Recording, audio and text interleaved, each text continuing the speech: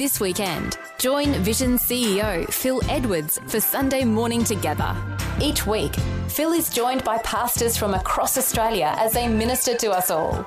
Communion, conversation, encouragement, and a smorgasbord of great songs help us focus on God's character and promises. Sunday Morning Together with Phil Edwards on Vision and on demand every Sunday in the free Vision Christian Media app. Audio on demand from Vision Christian Media. Now I want to put two words together that don't fit. Almost Christian. Today, Pastor Greg Laurie helps us make sure our faith is sincere, our faith is genuine, and we're not holding back in our relationship with the Lord. You can't be an almost Christian. Now, you may be on your way to becoming a Christian, but either you are a Christian or you are not a Christian. But you can't be an almost Christian. That's an oxymoron, almost Christian. This is the day when the lost are found. This is the day for a new beginning. Amazing grace, how sweet the sound.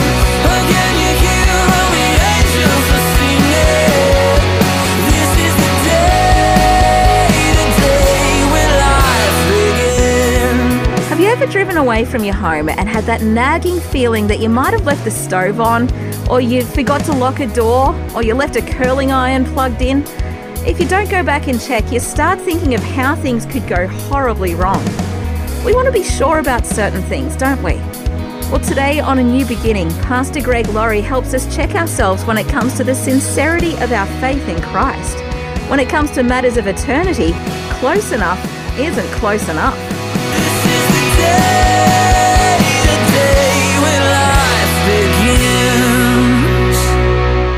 Well, let's grab our Bibles and turn to Acts chapter 26. The title of my message is The Almost Christian. The Almost Christian. Almost. That's an interesting word, isn't it? It's a word that means slightly, short of, not quite, close, nearly. It's often associated with delaying something. Dinner is almost ready. Or Jenny almost fainted. That's how we'll often use it. Sometimes it's because of confusion.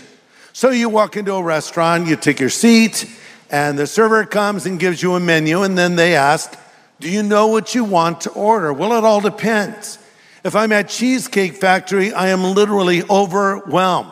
I Googled this because I wanted to confirm it. The menu at the Cheesecake Factory has 21 pages of 250 items.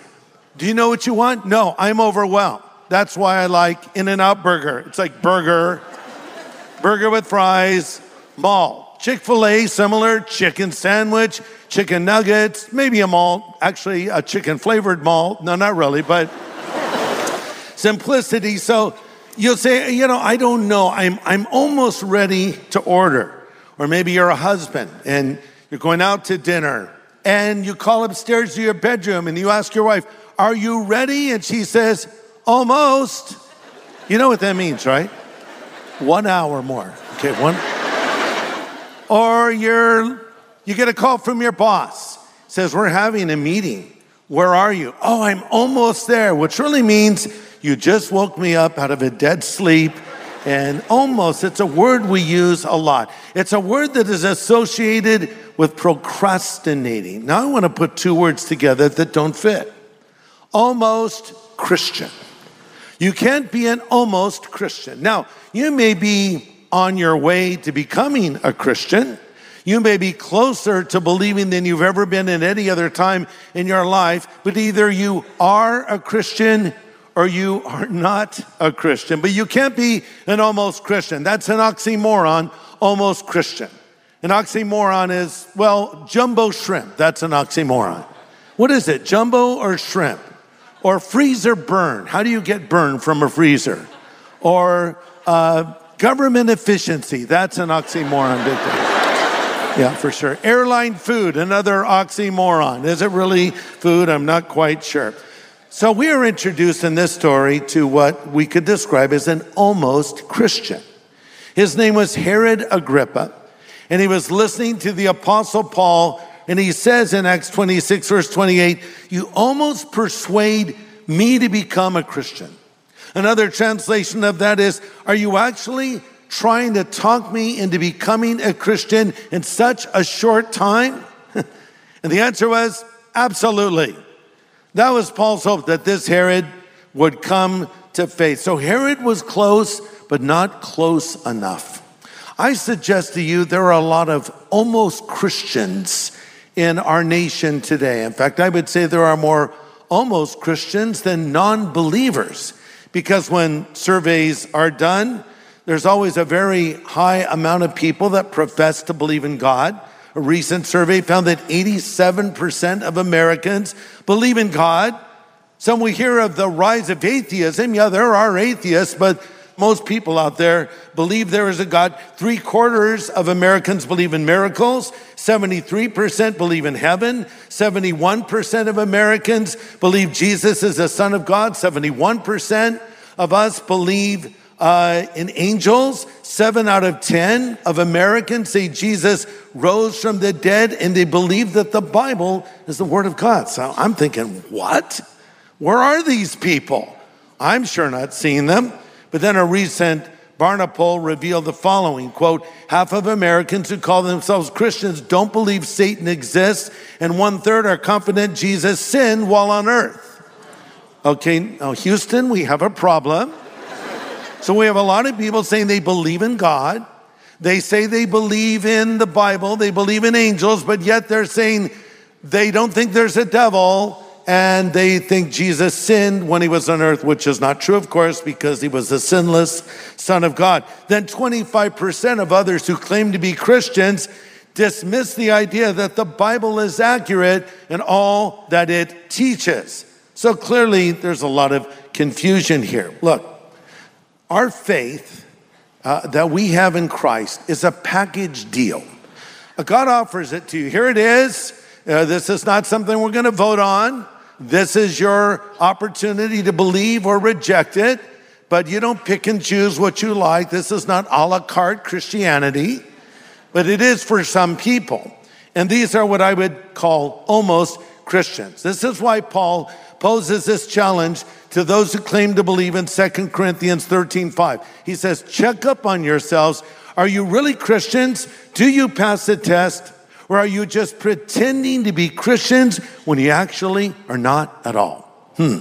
Powerful question.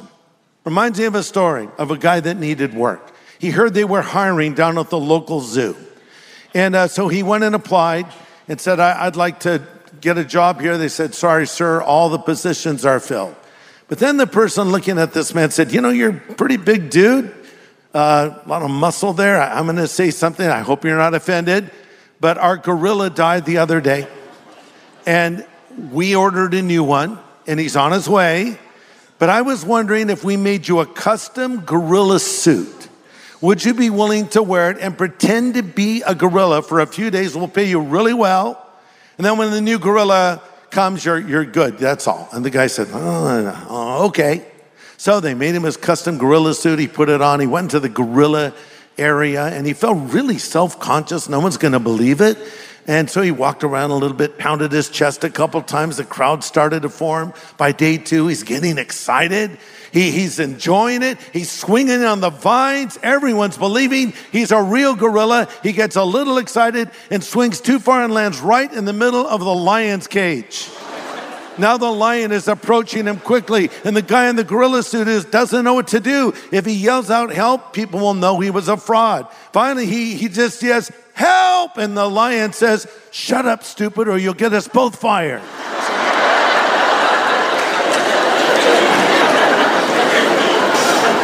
So he was pretending to be something he was not. And there are people today that are pretending to be Christians when they are not Christians. Again, check up on yourself, 2 Corinthians 13. Are you really Christians? Do you pass the test? Or are you just pretending to be Christians when you actually aren't at all? You're listening to A New Beginning with Pastor Greg Laurie. Today he's presenting a fascinating message called The Almost Christian. It's a good warning for those masquerading in their faith. Let's continue. Let me say something that might surprise you. It is possible for you to pray, keep the 10 commandments to the best of your ability, attend church on a regular basis, be baptized, and not necessarily be a Christian. Now, if you're a Christian, you should do all these things. But you can do all these things and not necessarily be a Christian. The outward can be without the inward, but the inward can never be without the outward. Does that make sense? The outward, those things that we do, can be without the inward, but the inward, if you're really a believer, will never be without the outward. Jesus said, by their fruit you shall know them. For instance, a person can pray and not necessarily be a Christian. Polls show that 9 out of 10 Americans pray. The reality is when you're in trouble, most people pray, right? I know I did before I was a Christian. Well, if I was in a crisis, I called out to God. I even called out to Jesus. I had no relationship with him. But that doesn't mean you're a Christian. That just means you're calling out to God. And God says in the book of Isaiah 59, the arm of the Lord isn't too short to save, his ears not too dull to hear. Your iniquities have separated you from God. Your sins have hidden his face from you, so he will not hear.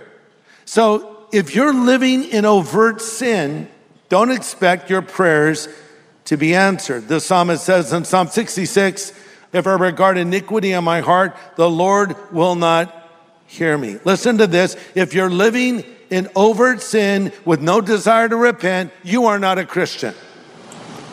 If you are living in overt sin with no desire to repent, you're not a Christian. Now you're saying, no, Greg, you're wrong on that. Everyone struggles. I didn't say if you're struggling with sin. Overt means you're living this way. You're not going to change the way you're living. You have no intention of repenting. Don't tell me you're a Christian. Are you a Christian? Do you pass the test? Or are you pretending to be a Christian when you really aren't at all? Hey man, judge not lest you be judged. Okay, hold on. I am judging you. Because the Bible says judgment begins at the house of God. And if we don't see any spiritual fruit in your life, why should I believe that you're necessarily a Christian? Listen, a person can make visible change in their life and not necessarily be a Christian.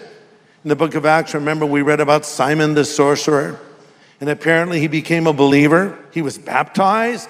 Everything looked pretty good.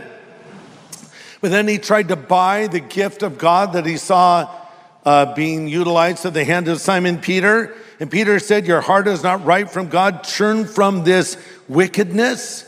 And I think that this Simon guy, he was a magician. He was deceiving people. He was going out of business when Peter showed up and the gospel was preached. And so he sort of adapted. He wanted to get whatever it is they were doing so he could stay in business and keep misleading people. This happens all the time. People become a Christian, I'll put that in quotes, when they need something. Politicians, oh yes. They come calling, they come knocking. Yes, I would like to come and address your church. I too am a believer, really. I've never seen any evidence of that before, but, because they want to get that evangelical vote. Sometimes a person, their career may be fading. Well, it's time to record a gospel record. It's okay, record a gospel record. But are you doing that because you believe it or you just want to boost your career? You see, you can do these things and not be a Christian. I mean, think of Judas Iscariot. He spent 3 years hanging out with Jesus. He saw Jesus walk on the water. He saw Jesus raise Lazarus from the dead. He, with his own ears, heard the Sermon on the Mount. He knew Jesus was perfect and flawless, yet he betrayed him for 30 pieces of silver. He was so close, yet so far. Yes, you can appear to be a believer and not be a believer. So coming back to our story, Herod Agrippa, the king, one of the Herods, is coming to town. It's a big deal. And his sister Bernice. They arrive with all the pomp and circumstance that surrounds a visiting dignitary. Herod would have been arrayed in a royal scarlet robe, and there were Roman soldiers around him in their dress uniforms, and every eye is on them as they take their royal seats. Paul's standing there thinking, well, look who just walked into my net. He wasn't intimidated by the power, the authority, or anything else about these two people. He saw them as people to reach with the gospel. And really, as we read now what Paul says, we learn how to share our faith with non-believers. Acts 26, verse 1, Agrippa said to Paul, you may now speak in your defense. And Paul, with a gesture of his hand, started his defense. I'm very fortunate, King Agrippa, that you are the one hearing my defense against all these accusations made by the Jewish leaders, for I know you're an expert on Jewish customs and controversies. Now listen to me personally. Okay, now drop down to verse 9. I want to point out something before we read this. This is Paul's testimony. It's a powerful story, hard to top, quite frankly. He often began his messages with his testimony. So he shares it now, Acts 26, verse 9, speaking to Herod Agrippa. I used to believe I had to do everything I could to oppose the followers of Jesus of Nazareth. Authorized by the leading priests, I caused many of the believers in Jerusalem to be sent to prison. I cast my vote against them, and they were condemned to death. Many times I had them whipped in the synagogue to get them to curse Christ. It shows how hard Saul, then called, was. He would whip people to get them to deny their faith and curse Jesus. I was so violently opposed to them, Paul says, I hounded them in distant cities of foreign lands. So one day, I'm on such a mission to Damascus, armed with the authority and commission of the leading priests. About noon, your majesty, a light from heaven, brighter than the sun, shone down on me and my companions. We all fell down, and I heard a voice saying to me in Aramaic, Saul, Saul, why are you persecuting me? It's hard for you to fight against my will. I said, who are you, sir? And the Lord replied, I am Jesus, the one you are persecuting. He loved to tell this story because it built a bridge. Here's the great thing about your story. It's a great way to preach to a person without preaching at a person. Does that make sense? In other words, as I tell my story, I say, I heard a guy say, Jesus said, you're for me or against me. So instead of me starting with a sermon, I start with my story, but in effect, I am kind of preaching to them. So it's showing them I wasn't always the way I am now. Christ has changed me. That's the place to begin.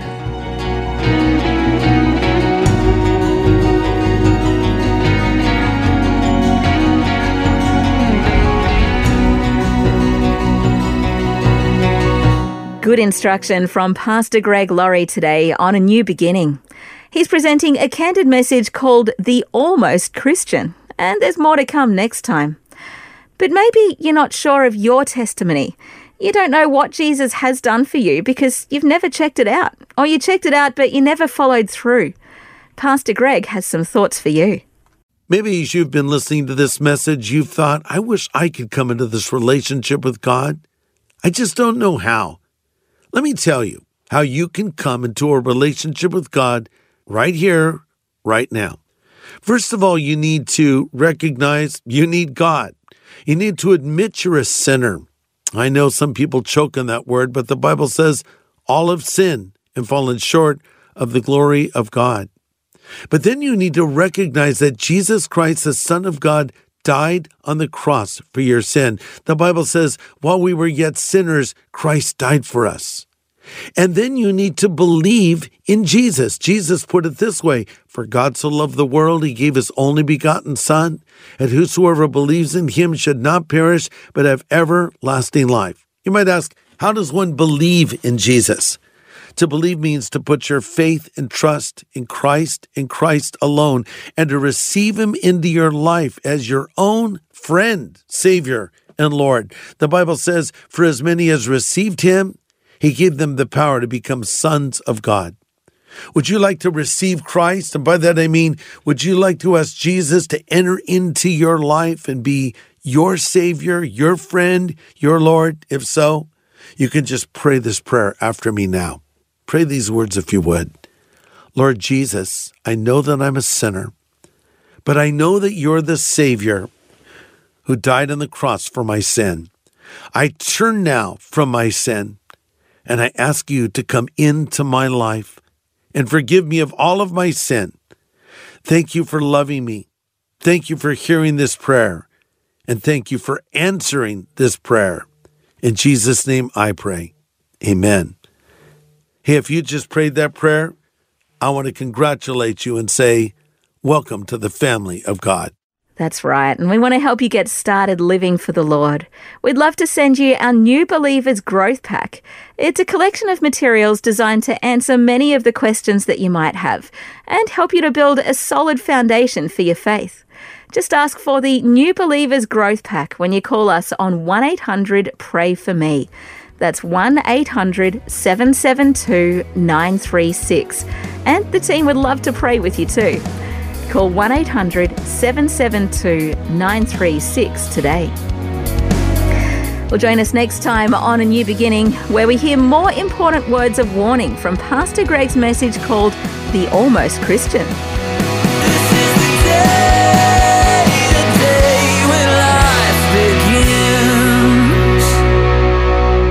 Today's message from Pastor Greg Laurie was called The Almost Christian. If you'd like to listen again, just download the free Vision Christian Media app, where it's available as a podcast, along with more inspiring Christian content. Just search your app store for Vision Christian Media. Station sponsor. Thanks for taking time to listen to this audio on demand from Vision Christian Media. To find out more about us, go to vision.org.au.